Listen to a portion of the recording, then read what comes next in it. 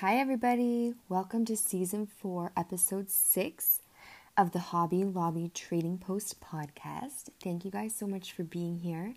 And you know what? I have some big news. Season 5, we're starting out with another name. So we began Seasons 1 through 3 as Taraxacum officinale, which is the Latin word for dandelion. Something very close to Allison's heart. And you'll have to go back and listen to those episodes to hear more about that. This season we have been the Hobby Lobby Trading Post. Just a little bit of a mouthful. So I am trying to be creative and come up with a new name for Season 5.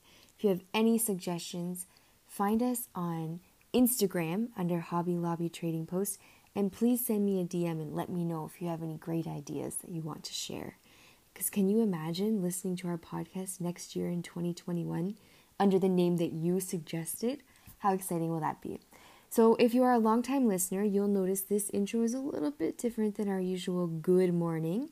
We are recording later in the evening on Monday, and that was to accommodate a different time zone that our special guest today, Josh Hamilton, lives in. He is on the other side of the world, which, if you've listened before, you know I'm a flat earther, and I just can't fathom that concept. It's kind of a joke, kind of not a joke. So another thing you'll notice that's different today is a little bit of editing. It's not going to be heavily edited. I just have done this introduction and then we're going straight through without any other editing. So it's the same format that you're used to. And I believe in Season 5, we're going to be doing a little bit more editing. And we might test that a little bit out. Test it out a little bit. See, this is why editing is a good thing. We might test that out a little bit next week with our guest, but we'll see how things go. So, without further ado, thanks for joining us and let's get to it. So tired. Oh, I feel ya. Today is like literally my first day off and I feel like 2 weeks. And then I was in Barrie and like the people and I'm like, wow. Being in the city. But I needed to get it done now instead of waiting because I feel like it's just going to continue to get busier up until Christmas. So that's how, like, when we go back to Toronto, it's just like, hey, Josh.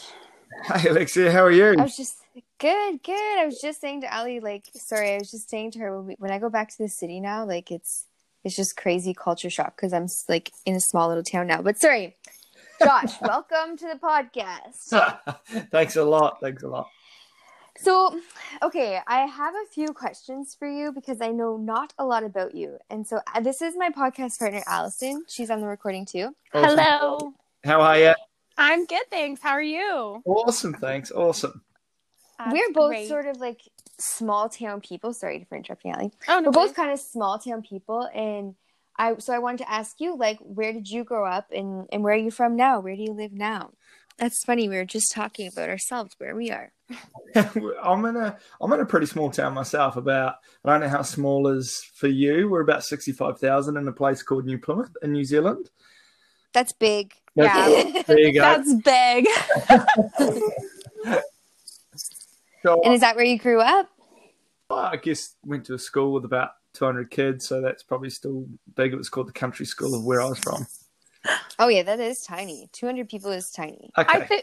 I think your schools are a little different though. Like the way, like I think, do you do it from like kindergarten to up? No, you usually do like kindergarten, then you go to primary school. Some primary schools have like an intermediate, or you might go to your separate intermediate, and then you go off to high school, and then some people go to uni or straight into work or travel, or that's kind of the normal Kiwi thing. I love your voice. I just have to say. Oh yeah, Kiwis. So that's New Zealand, right? Yeah, that's New Zealand, yeah. I wasn't 100% sure if you're from New Zealand or Australia, and I know it's not good to mix those two up. Yeah, because I have a cousin. I always say like go with Kiwi first because then it's a compliment for the Australians. Exactly. It's like calling, like, okay, so we're Canadian. Yeah. And it's like, I consider it the equivalent. Like people from New Zealand are like people from Canada. They don't want to be called American, just like New Zealanders don't want to be called Australian. So where are you girls from? Well, I live in Niagara Falls, Nice. which there's a big, huge waterfall here. Yeah. It's well known around the world. Yeah. But I was living in Toronto before the pandemic hit, and then I grew up in a small little town of 1,600 people, and I think that's Wow. kind of like an average small town around here. Wow. Yeah, I'll let Allie. Sorry, go ahead, Allie. Oh, and I'm just in like a small little town, probably about an hour north of Toronto, called Creemore. So like my town is like literally maybe 1,000 people, not even. Yeah. It's Wow, that is really awesome. tiny. That is awesome. Yeah. And it's 5 p.m. on Monday where we are, and it's just getting dark. Like, I'm curious about, okay, Canadians, we love to talk about the weather. I'm curious, do you guys have like really short days right now? Or you're going into summer, so I guess, do you have longer days? Yeah, we're Or- longer days now. You're in the longer days, okay. Because when I went to visit Costa Rica, all their days there are exactly the same. Did you guys know that? From like 7 a.m. to 7 p.m., the sun is out. And then from 7 p.m. to 7 a.m., the sun is down. And it's like that 365 days a year. Yeah. The closer you get to the equator, the less it changes. So, I'm a flat earther, so I'm not like quite sure about all of that stuff anyway. Like, geography all confuses me because I'm a flat earther. Yeah. AKA, I'm not actually a flat earther, I'm joking. I don't know much about... How you'd go that way. I don't know much about the world and about geography, if I'm honest. So yeah, I don't know much about New Zealand. I have a cousin that lives there, and I just remember they loved Winnie the Pooh, which is Canadian. Is that like just her, or is that I like a did total not New know that Zealand Winnie thing? the Pooh was Canadian. That is news Yeah. to me. Wow. Yeah, the town is White River, where it was created as White River. I actually have driven through it, and they have like a Winnie the Pooh monument. Oh, cool. White River, where they have the amazing little ski field. Oh, I don't know. I don't know about that. It was like very north, and I only went through on the highway, so I don't know that part. But Is Winnie the Pooh popular in New Zealand? Sorry. I guess he was as a kid. Yeah, for sure. Winnie the Pooh and I Pooh. thought so. And Tigger. It's Canadian. Mhm. Wow. Okay. I just need to confirm that. I think there's a lot of like green and like the Hobbit. Isn't there like a Hobbit thing over there? Yeah, Hobbit, Lord of the Rings. I've always said New Zealand's like a mini Canada. Really? Hmm. In a lot of ways. Nice. Yeah. Have you been to Canada? Yeah, I spent a couple of years in Canada, a little bit of time in Revelstoke, a couple Okay. of seasons there, and then Where is that? British Columbia, Yeah. Oh. Samanam, and So have you heard of Columbia? Sycamus? yeah, So Yeah. my brother lives out in Sycamus, so that's Oh, interesting. wow. And my uncle's in Kelowna, so that's a awesome area. sweet. Yeah, I was there for when the Winter Olympics came through. Oh, wow. Yeah, they brought the torch through Revelstoke. It was cool. Were you Very nice. working? When was I there? The first time I was in Revelstoke, I was not working, and I was just there for the ski season. And then the second time, I came to Revelstoke for a couple of weeks and got a job back in New Zealand, so flew back home and then came back over, and we moved from Revelstoke to Whistler. So I was working when I arrived in Whistler for a year. So are you a snowboarder or a skier? Skier, Very nice. yeah. Oh, I thought you said you were working at the Olympics. My bad. So, were you working at a ski resort then? In Whistler? Yeah, in Whistler, I was working at the Four Seasons. Oh, cool. The barman there for a while. It was good. It was actually a great job, probably one of the best jobs I've had, apart from the job I have now. I Go ahead. no, sorry, I don't mean to interrupt. I think I was out in Whistler at that time, to be honest Oh, with really? you. Yeah, Oh, wow. because I remember being in Whistler Village with the Olympic rings, and I celebrated my 25th birthday there. Nice. Wow. Time. Yeah, it's so that's awesome place. That's cool that you did that. And sorry, Alicia, I didn't mean to cut you off. No, I was just gonna ask what your full-time, or not full-time, sorry, what your job is now. Is Body IQ your job? Yeah, so that's Cool. my company name, and then I run a program called the Hero's Journey, which is holistic lifestyle coaching for entrepreneurs.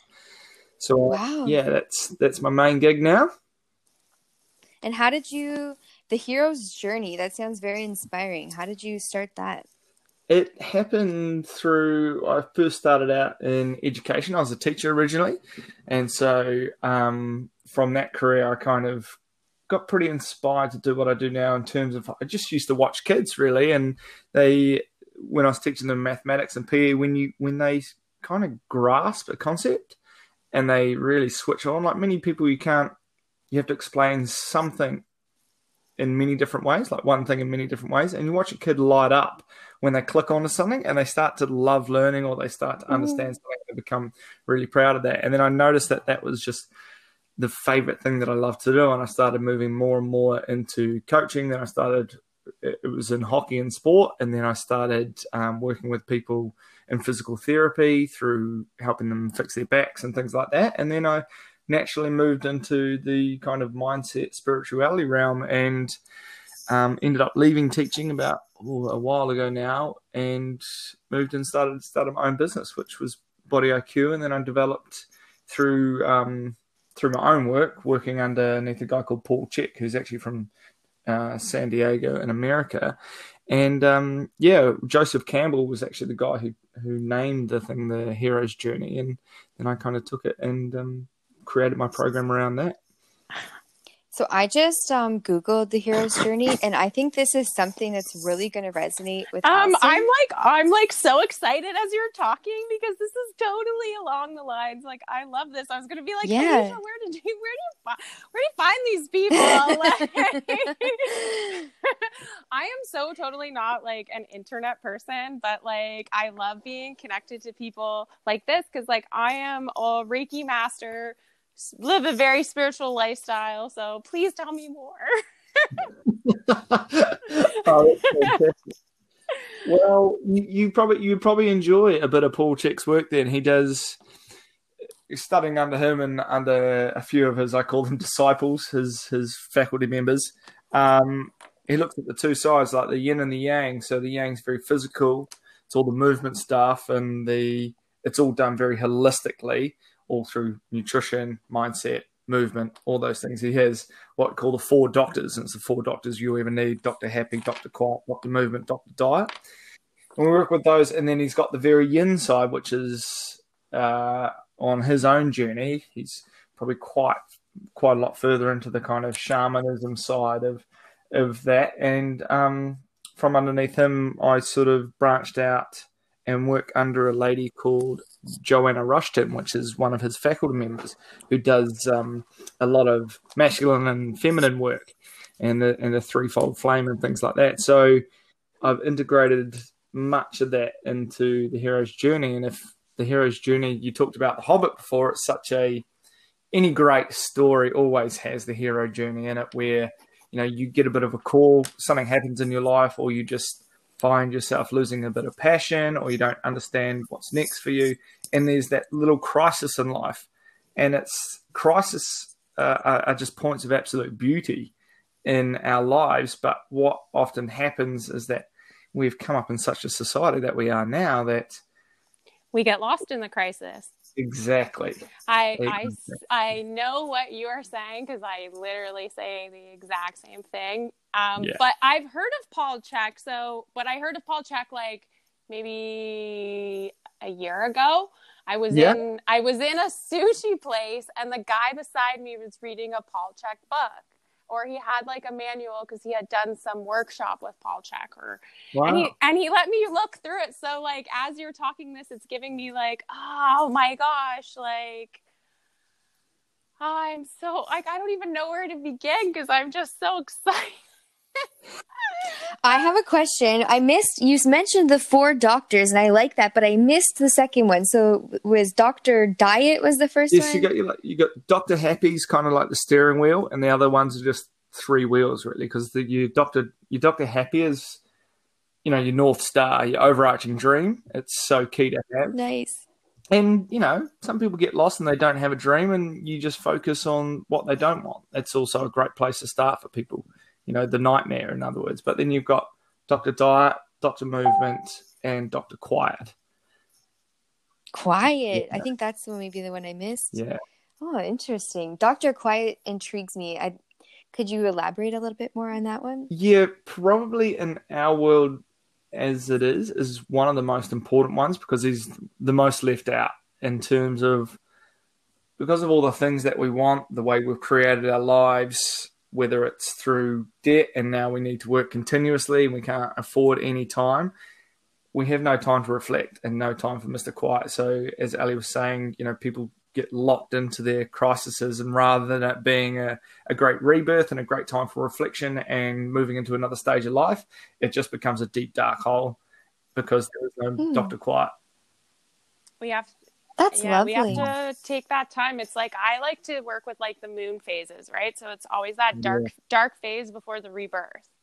Yeah, perfect. Right. Absolutely. And it's something that we're not taught right now. And I really I'm going to have to look up your stuff because I love what you're saying. So it's funny you guys have both mentioned The Hobbit. I love, I've never read the books. Don't judge me, guys. I've only seen the movies.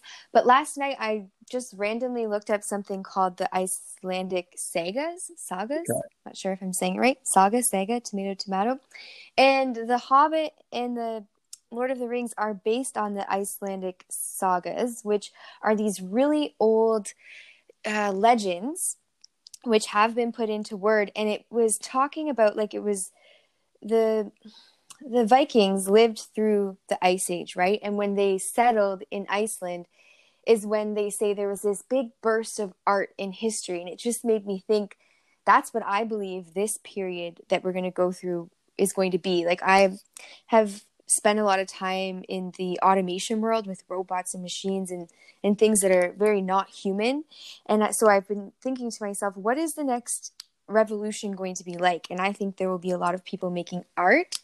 So when I read that the Icelandic sagas in that period of time in history, there was just a burst of art like nothing that's ever happened before. I thought that's what's going to happen now.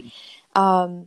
So I think that will be kind of the light to this dark period that people are really being given a chance to find their passion, right? But that's the thing is we do get stuck in that darkness that people can't find it. And really it's all within us, but I don't know. We live in such a fast-paced world. I don't know how things are over on your side of the world, but it seems like,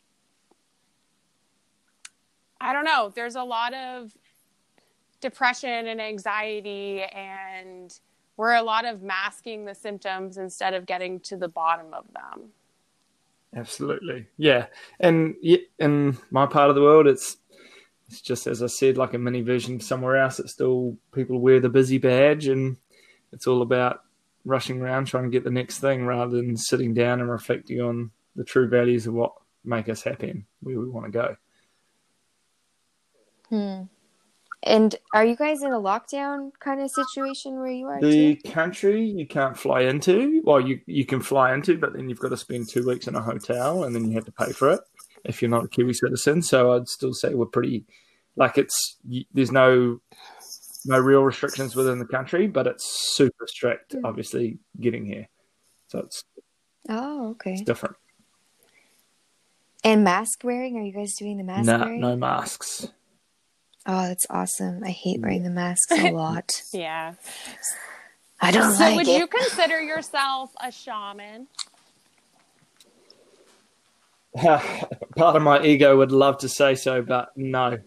I would I feel there's elements to it and a depth to it that I have not achieved at my level yet. I actually just stared a shaman course, and I've been doing some of that stuff as well. So I'm having a big problem with labels right now because I just feel like everybody is labeling themselves without doing that work, right? And it's a journey, right? So let's get there. I'd have to agree. It was one of the biggest things that held me back from getting into the work that I did. I never wanted to be considered what people call a life coach because I knew my judgment of that label was that I've got my life so figured out, I can tell you how to live yours. And and that's definitely not the job of a life coach, sure, but it's certainly those things that cross your mind. And as you said, we do live in the the world of the interweb, and it's you can label yourself whatever you want, but it's really doing the deep work that makes the difference. And I feel I definitely resonate with the term shaman, but I have a lot of judgments about what that looks like and that I need to let go of. And I see, for me personally, it's definitely that ability to remove everything that sits around my heart and open up to a true space where I can serve somebody without any bias in my world. Ooh, I really, bias, my favorite word. I really appreciate that. Yeah. I really, really, really, really do. Because that's something like I only got into my journey maybe about 2-3 years ago now. And like I don't, I guess, offer my services. And the one thing that you're talking about is calling yourself a life coach. Is I don't want to use the word coach or mentor because I've worked with coaches and mentors. And like, to me, what I'm leaning toward is I want to be an earth guide for your spiritual awakening. Nice. Right? Like Because that way it like takes that, like, it takes like, because I'm still learning too, right? Like, but I can share my knowledge and my journey like with you, right? And there's nothing wrong with that. But I really wanted to make sure, like, I'm drawn to witch stuff, I'm drawn to Egypt stuff, I'm drawn to shaman stuff, I'm drawn to everything. Like, I'm a holistic massage therapist, so when you talk about the body, I've learned myomassology, cranial sacral therapy, Indian head massage, contraction release therapy, and like, there's so much when you get into this world, and I had no idea. Yeah, it's pretty bottomless. Oh man, I don't even know. Like, it's just every day. It's like, I'm just so honored and I'm so blessed to have woken up to this and to be able to meet people and get connected like with you. Like, thank you, Alicia. Like, it's so amazing because like I would have never thought this was possible. I'm happy to introduce you to. And how did you fall into this world, Josh? Not the world. I mean, like, this world of spirituality. You say it's bottomless, so that's why I chose the word fall into. I often think about this because you read through stories, you read through like the work of other people who've gone through this, and they often talk about spirituality is kind of the work of people who have suffered. Like, you usually suffer at some level to develop some kind of spiritual awakening. Oh. I can speak to that. I've had a lot of trauma, so like, yes, it's true. But unusually enough, I have probably had one of the most blessed lives I can imagine. I've had an extremely loving family. I've had, a great education. I have beautiful people around me, and I've never had to want for things in a way that many people do in their life. And that was one of my things that I had to work on. I often felt guilty or had to do something to deserve or earn the things that I have in my life. And it was the path for me was, I used to ask the question, why am I so happy? Why do I get to be like this when there are so many people suffering? And so what drew me into it was watching those kids click and get that joy from that. And then just start to look. I'm like, there's got to be a recipe.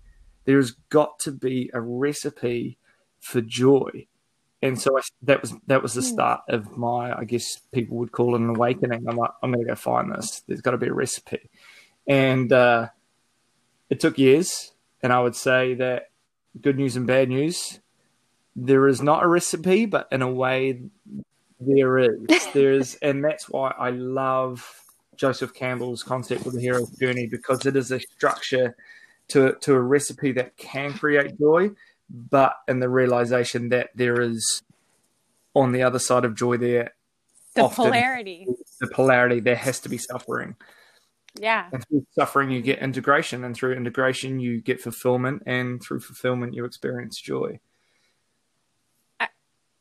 Well, I have not met you. Sorry, I just want to say this quick. I haven't met you. You have a very positive positiveness about you, though, which definitely made me want to like stay in touch with you. And I believe we met through the Bob Proctor group on Facebook. Yeah. I think. And I have met now 3 people through there. And 2 are a little bit negative, I have to say. And I know they're aiming for that positive life. And I myself, I can tend to fall under that negative category too. So I think you definitely stand out that way, that you have very positiveness about you. Thanks, Alicia. Appreciate that. I can just feel it. Like, I don't even have to be around you, and it's like you just feel it. Like, thanks. It's much appreciated. Right. It's kind of you exude it. One of my goals for 2021. Yeah, the big goal for 2021, coming back from overseas and kind of putting some feet down at the moment, was just right. How do I love harder? I just want to love harder this year. So that I'm like, how do I take that kind of ethereal goal and put it into the more realm of the physical and put it into practice? So I'm glad to hear the. Was it difficult for you? Sorry, I'm always moving on with the questions. It's just what I do. Was it difficult for you to quit teaching? Because it sounds like you got a lot of happiness out of that, but you made the decision to not do that anymore. So how did you make that decision? Yeah, it's unusual because it's still something that I toy with, especially when you come back into a world where other people look at they see some strengths in you that they really enjoy and they'll push you that way. So being away, you're able to look at what you really want to do. And I would say I'd never leave teaching fully. Like, I come back, I go straight back to my old school and I see the teachers and I see the boys, and it's just fantastic. There was a lot of fear there. Like, one, you've got security. Teaching is a great secure job. But at the same time, I wasn't aligned with where education was taking kids.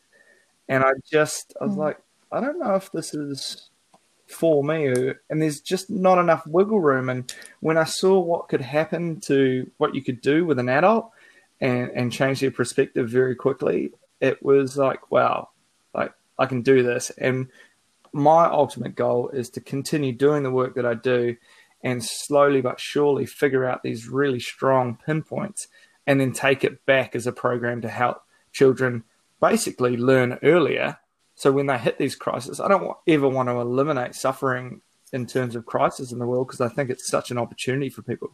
I just want to make sure that people know when they hit there, they're not up shit's creek without a paddle. They're like, sweet, I'm good to go here. I know what to do. I know how my thinking works. I just need to pursue this or do this or ask these questions.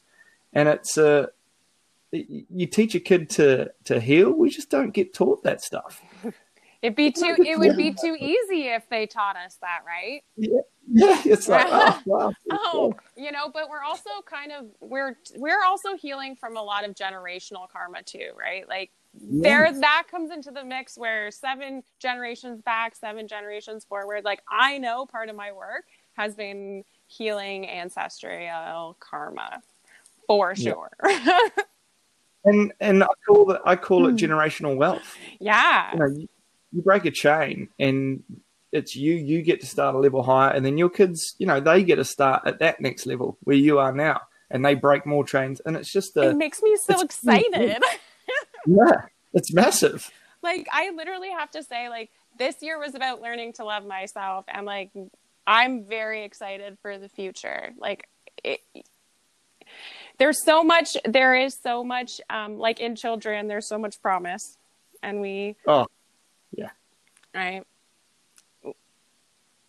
Every child, I believe, born after 2020 is part of a new era.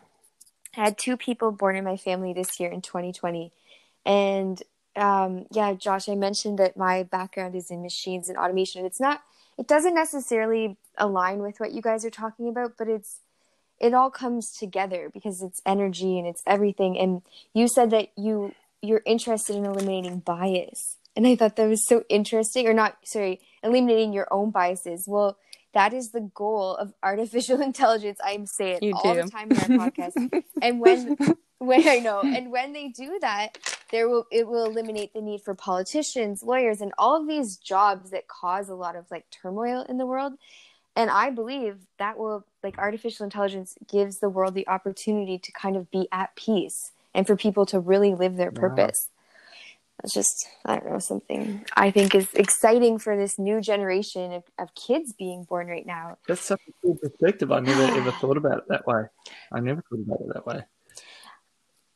I was just introduced to the idea in January of 2020, and it's just been constantly on my mind almost But every like day it does since. give us the opportunity to actually find what we love, but people have to be ready, right? Like, Yeah. because sure, like it's going to be a shock when we lose our jobs, but it's like there is so much available out to you. Like my parents were both entrepreneurs growing up, so I think that's why I've always been so like I am also an artist, so I create with all sorts of things like butterflies and dragonflies and crystals and I don't know, you name it. It's always something new and different. But that's why I knew I would be okay when the world shut down, because I have other means to bring work in, right? Like, Yeah, unlike me, like when I lost my job in March, I was pretty lost, and but you are I'm also still figuring it out. creative, so it's you nice. do totally have a creative side, and you are a hustler. So, but it's just different. Well, yeah, I started a business in January and it failed, and then I started something else and it failed, and like it's kind of been a process this year of like of startup and then fail, startup and fail, but I don't feel bad about it. And it's nice what you said, Josh, too, like that we kind of have to go through these crises to find like our purpose, I guess. No, you didn't say purpose. I just said purpose because that's what we say all the time on here. And that's the purpose thing is such an interesting space, because as I've gone on, I guess I was one who looked for that and thought, do I have a greater purpose? And then I realized that I was just like, for me, in my stage of life, my purpose is me in every facet, to go deeper, to understand myself more, to break more chains, to, reach the end of my life and go, okay, yeah, you gave that a real good nudge. And that's probably my biggest fear, to be sitting on a couch at the end of my life looking back and going, oh, did you really give that a go? Did you really give that a go? That's so perfect. Like our themes, we've had kind of themes every season of the podcast. So this is our season 4. And the first season we said, you create your environment. And the second season we said you're a product. Oh shoot, how did this go? Oh, I think I'm saying this out of order. I'm a little tired, sorry. Oh my gosh. Okay, I think I'm saying this out of order. Anyways, in this season we're talking about how you are, or about living your purpose. And for me, I've thought my purpose here is to just like teach people what I know about technology and this revolution that we're going through, and teach them that it's okay to make art, and like you don't have to be good at it, but I just believe that's what this generation is going to have to do when there's not a lot else to do. Because I think they call this thing we're going through the Great Reset. And the company I used to work for is on the World Economic Forum's website. You go there, they're listed on there. And so I just have, I guess, a little bit of insight into what this Great Reset is. And this technological revolution that we're going into, it's going to switch things up really, really fast. And I don't know if everyone's ready to make art. No one's been given a chance to. Everyone has always been told that art doesn't make money. So, like, families have banned children from doing art. So why, like, I think there's a lot more to that. It's like our creative centers have been shut down. Sorry, I didn't mean to interrupt you. No, and then Ali, we've talked about this many times, and then you have like sort of a purpose, like you were just saying, not necessarily coaching people. What did you call this? I liked what you called it, your new name for it. Earth Guide. It's lovely. And then Josh, what you said, I think it absolutely kind of brings it full circle, because I mean, it sounds like we all have similar goals, but at the end of the day, we do need to pour into ourselves like the most, right? We should be the most important goal to have is to pour into ourselves. So I think that's really nice to hear you say that. And for our listeners to hear that, because maybe they're kind of searching and wondering, like, is it enough for me to just pour into myself? And it's nice to hear you say it. Absolutely. It's all you really need to focus on in life is making yourself I have to ask you a question. Have you ever journeyed with psychedelics? Yeah, I was extremely anti-drugs as growing up. So when I was 21, I had a cigar with my dad. That was it. Like, I'd had a cigar, that was it. And then I was probably about 22. I had my first marijuana just with a mate. Worst experience ever, completely body stoned. It was horrible. Couldn't even get the remote to the TV. It was just one of those things. And I'm like, and as my world developed more and more, I was probably in my 30s. Yeah, I was in my 30s when I first tried MDMA. And I was still against it even when I was trying. It wasn't a great environment, but I thought, actually, this might be a good environment. I was with a whole bunch of guys, didn't have much masculine in my life, just my dad. And I thought, wow, why have we hidden this? Because I read Stealing Fire. What a book that was. It kind of really cracked my mind. And then I thought, you know what? I'm going to give Cybersylin a go. So I gave Cybersylin a go and just journaled all the messages and things that came through from that. And I got a lot of interesting stuff coming through from. Yeah, you're absolutely. journaling. Oh, I love it. I have you heard of Changa? Changa, the mushroom? No. Changa is like basically it's a smokable mixture of ayahuasca. So it's like a bunch of different plants mixed with DMT. And like I have talked about doing psychedelics on our podcast quite often because it is something that has really opened me up spiritually even more. So that's why I had to ask you. Yeah, it's interesting because the world certainly, the ayahuasca thing has been a huge thing for the world. And I have never wanted to kind of step in and say it's good or it's bad or judge it. But at the same time, there's been a part of me that's gone, could I have handled all the stuff coming up all at once in such an intensity? And I think looking at it, I'd probably say no. Like it's been a slow process for me, certainly coming to where I am now. And I'm like, man, could you have handled that all in one dose?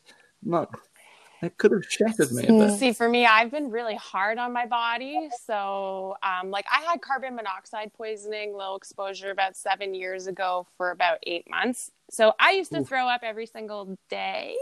And I've had a lot of like medical kind of issues. So I've found that the mushrooms and the journeying has really helped me.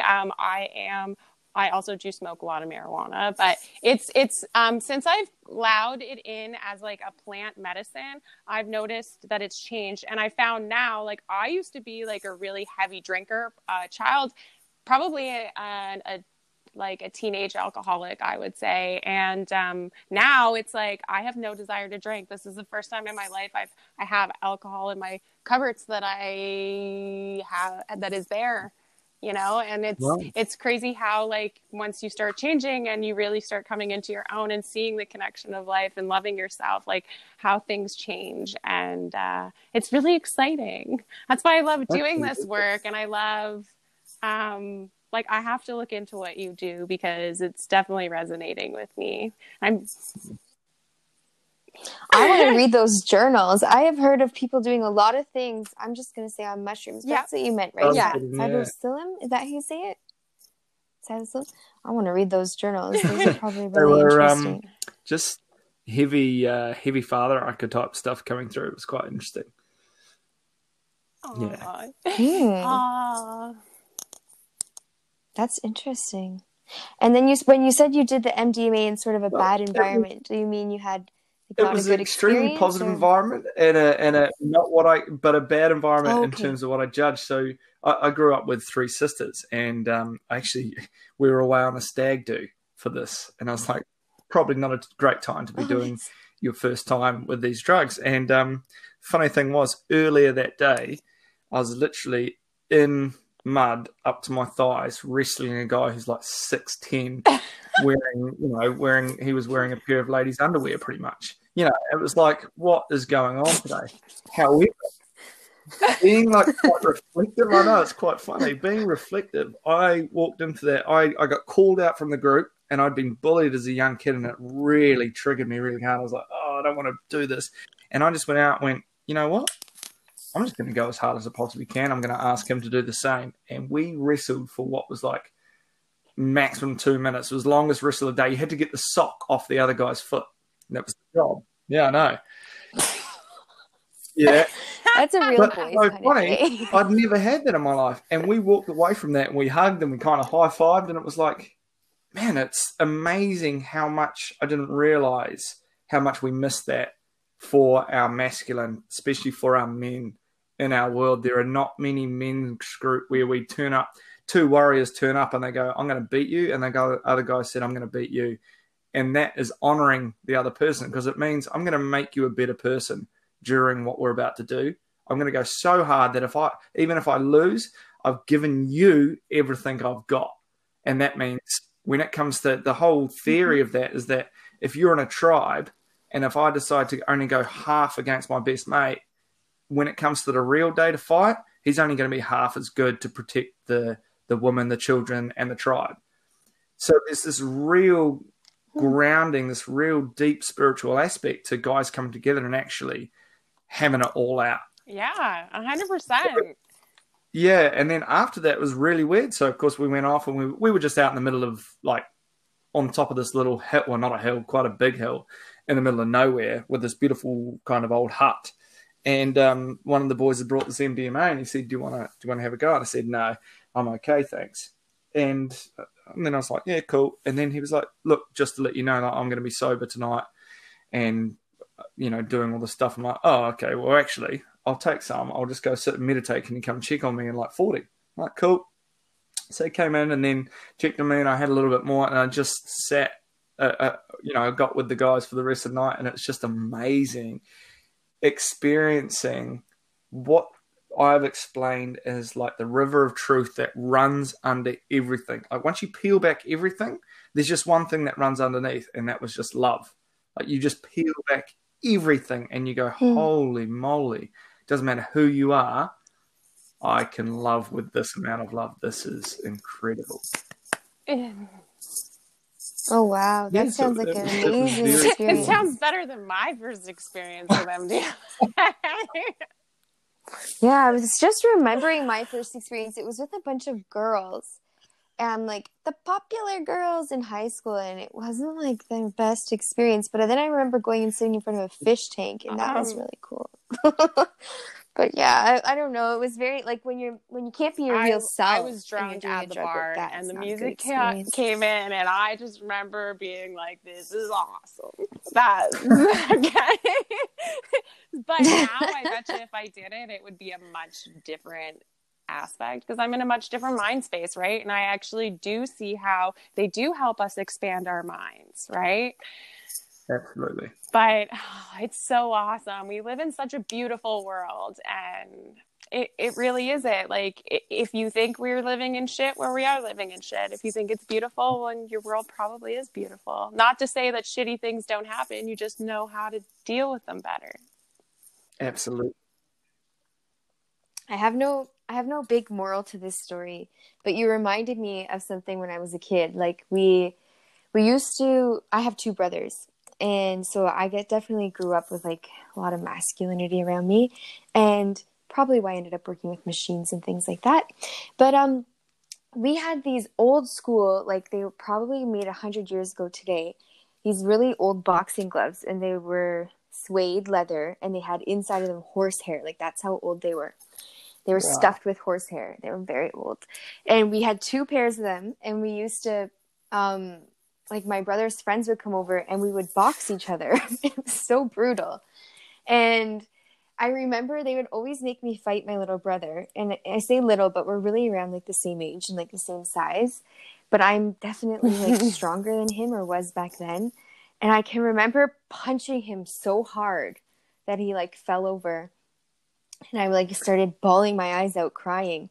I don't know what the big moral is here, but it just really reminded me of like what of your story, what you were saying. Like maybe it was a good thing I fought my little brother because he definitely made him tougher. I don't know. Yeah, It just it's an reminded me of that. unusual thing that we've kind of lost in the world. It's interesting.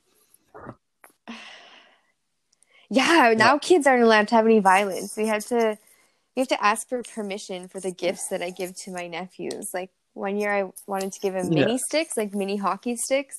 Well, and that was too violent apparently. You don't. This year he's getting laser tag, My which is not nephews literally want to wrestle on like the daily. They're like, "Will you wrestle me?" I'm like, oh gosh.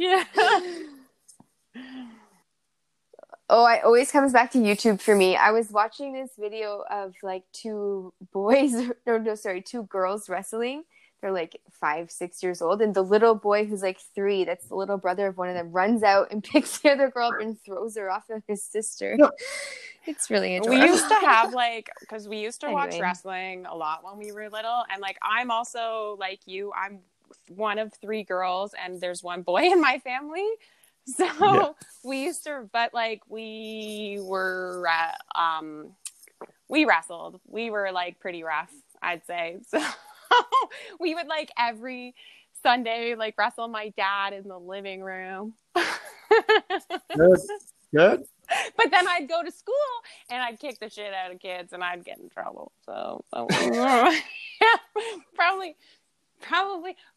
not. I was too short to do that. But I was just very aggressive, and like now I understand why. And like it was what it's the conditioning. Like what do you? And I've made it my life goal to change that, to question the things that happen, and like just because it happened to my mom or everyone else doesn't mean it has to happen to me, right? Like we choose that, and I think we need to just be more empowered. Right? Like people need to empower themselves more. Absolutely. Oh God, as 2 people who are in a good position to give other people life advice, what do you guys think, maybe for our listeners that are going through this or anyone who stumbles across our podcast, apparently across the world, domestic violence is up 80%. Why do you guys think that is? And because people don't think they deserve any better. Like it's what they've been known. It's what they've been taught. So it's like we get in these cycles that until we want to get out of them, it's going to continue. And I know there's situations where people don't have places to go, but there is resources. Like I was in an abusive relationship 3 years ago. I told him to get the fuck out, so... I just think I think when it's up 80% I know in different countries it's hard to say because it's like it's different here. We have a lot more rights, we have a lot more freedom, we have a lot more resources. So I can only speak to our experience here. I don't know other countries, right? Like it's hard to say that. Yeah. Have you heard anything about that in New Zealand, Josh? Violence issues over here, to be honest. We have a huge amount of violence, and let's be honest, it's majority of the time, yes, it does happen to men, but it's far more seldom, and it's more men doing the domestic violence.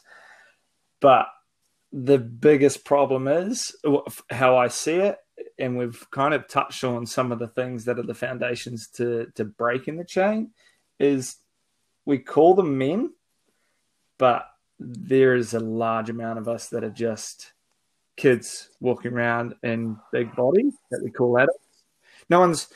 The funny thing is you develop physically without having to do any work. Most of us develop mentally, like majority of people develop mentally without having to do any work. Most of us, a smaller percent, develop emotionally without having to do much work. Those are the kind of things that just happen through our life. If you don't develop spiritually, which is like the thing that really makes you an elder, then you're still a kid. The part of you that sits inside that big body is a child, and so you still have childish behavior. But the consequence of childish behavior in a body that is big and powerful is grossly overlooked. And I think one of the biggest things we've done is lost the wise man and the wise woman. I really love how you're, like you just explained that, because one of the books I'm reading is Adult Children from Dysfunctional Families, right? Yeah. Like, we're living in a world where, like, there's been trauma, and, like, we are stuck in trauma. And I just, the way you explain it is very, very, wow. I need to, like, tell some people to like, listen to this just to hear that. It's not easy work, as we said, but if not. you really want a life that's fulfilled and you want to change what it is going to be for you and your kids and you want a better relationship, it's great. And like you said, often it takes somebody who's strong enough to say, get out, for you to actually reflect. And that's, I look at the world now and it in its entirety, and people are becoming politicized and they're looking at this and hammering it home. And I get caught in the flow of that fear as well. And I just look and I'm like, wow, this year has brought so many things to my attention about myself that I would have missed entirely, and I would have just carried on without awareness. And I'm like, this is what the work is. And I watch it in my partner. She'll trigger me one day and I'll be like, this isn't her fault, mate. This is yours. Like, she didn't make you angry. You did. Go do some work. What is it that makes you angry? Have you done any shadow work? Are you on to shadow work yet? It's pretty much all that I do now, because it's the thing that moves the needle the most. Yeah, And what does shadow It's literally work mean, that, guys? what you're talking about. Fill me It's in, just please. we give things a kind of fancy word for a reflective time, back to Dr. Quiet. Like, if somebody makes you angry, it's normally because that thing sits in you. So it's a mirror, right? Like, it's a just mirror. the universal law of reflection, yeah. And that's it. Who was I talking about the other day? I love that you said universal laws, because this is the thing, is everyone's being taught the law of attraction, but not the 11 other universal laws that go along with it. Yeah. And I always think, for me personally, where I've learned my most is the universal law of reflection. That's where I've done most of my work. I love it. Watch it manifest continuously. So if someone were to start working with you, Josh, like, what would that process look like? Yeah, no, absolutely. If you don't mind giving away your Tell us. Your secrets. The more people use the stuff, the better. I will probably use this. Well, it always starts, for me, it's a lot of assessment, because if you're not assessing, you're guessing. So I always start with a real deep dive into somebody's life. And so, you have, on the very physical side, for if a guy's filling out a form, he'll be looking at questions like, do you love yourself? Can you look in the mirror and say that? All the way down to, do you wake up with a healthy erection in the morning? Like, I look at every single aspect of somebody's life, and then I work into things like, we call it the mother chakra, to see which chakra is holding the most energy, where we need to move it, how I can do that with movement. And then I always start off with removing rocks out of the backpack. So, throughout life, you add a rock to the backpack, you kind of forget about it, and you just get weighed down, and you wonder why you get more cynical. You wonder why life gets harder. You wonder why you can't move like you used to. You wonder why you can't get that career progression, or, those relationships that you want. And if you give people that ability to start removing some of those blocks, they automatically, within one session, life changes. They're like, wow, I just feel more amazing, like, cool. And that gives you the chance to actually start, I call it, opening up your heart again, because we all listen to our minds, but to be honest, our minds are great for some things, and the worst possible place to be in, if you're trying to do something else, it'd be like looking at a map of Canada while trying to drive around New Zealand. But this is what we've been taught. We've been taught to trust information over our feelings, right? So exactly. I love what you're talking about, because this is so where I'm at right now. This is exactly what I talk about, but you talk about it in such a different way. So I keep going, please. I know. It sounds very nice and structured too. And I am Someone like not me that loves structured, like so structure. please continue. There's some real simplicity things as well. And I've got caught in the trap of going, far more down the etherical path and then forgetting about the physical and realizing how grounded you can feel after going to the gym and lifting some heavy weights. And like, I feel fantastic. I feel strong. I feel grounded with the earth. Cool. And then, but people continue. It makes me sad when people come in and they might be overweight, overstressed, and they're like, I want to lose weight. So they go to a boot camp and start doing interval training. And 6 weeks down the track, their knees blowing out, their back's gone, their relationship's failing. They can't even turn up to work. And I'm like, you are working out all this time, and your body's a biological battery. You need to work in. And at the moment, you need to work in more than you need to work out because of where you are. And that is a massive thing for people, because we want results. We want them now. We want to feel better now. And so somebody will go, I always say, like endurance sports, people go for a long run. I'm like, yeah, what are you running away from though? They say, oh, it clears my head. Yeah, it clears your head because of the chemical endorphins that run through your body. It's not necessarily a time that you're taking to reflect. You're just running away and making yourself feel good. People are, and I'm like, why don't you work in and actually sit with those things? And it's the world that we brought up in, as Ali said. Like, people want a state change. On the basic level, we want to control how we feel. We want a state change. And you can shortcut that by doing jumping jacks, standing in a power pose, screaming at the top of your lungs. And I'm like, yeah, that's all cool and fine. But the real work is like, why do you feel that way in the first place? Mm-hmm. Why do you have these thoughts? What are you ignoring? Yeah. That's amazing. That sounds like a wonderful program. And how, okay, so sorry, this is a little bit about self-promotion. So how do people get in touch with you if they want to work with you? I keep my life as simple as humanly possible. And I just have my personal page on Facebook. That is me. That is my business, because I don't like separating. I don't have a mask for my business and another one for life. I love it. So Josh Hamilton, that's off memory. Yep, I really hope I got it right. Josh Hamilton, right? Yes. Okay. Yeah, There's only one way to spell Hamilton. It's just Facebook.com/josh.hamilton.coaching. And that's just straight to me. .coaching. Okay. Yeah. Cool. Yeah, you gotta send it. I can send it to you too if he doesn't. I'm sure it'll show up. I will for sure. And now I need to know: are you on the crypto wagon, Josh? I have gone on the wagon. I'm on the wagon hard. In the last the crypto wagon. 2018, I was in. 2019, I was in Bali, living there for a bit, and an old chickie, Paul Chick, we call ourselves chickies, reached out to me and said, hey, look, do you want to invest in this stuff? And it was all gold and stuff like that. I started there and I worked my way in. And it has been one of the things you kind of mentioned before, you were talking about machinery. And I just went, there's an unbelievable world of abundance out there when you start to look. And crypto has been one of those things. And it gives the whole world so would you say and that's what I love about it when you're like working with people from other countries?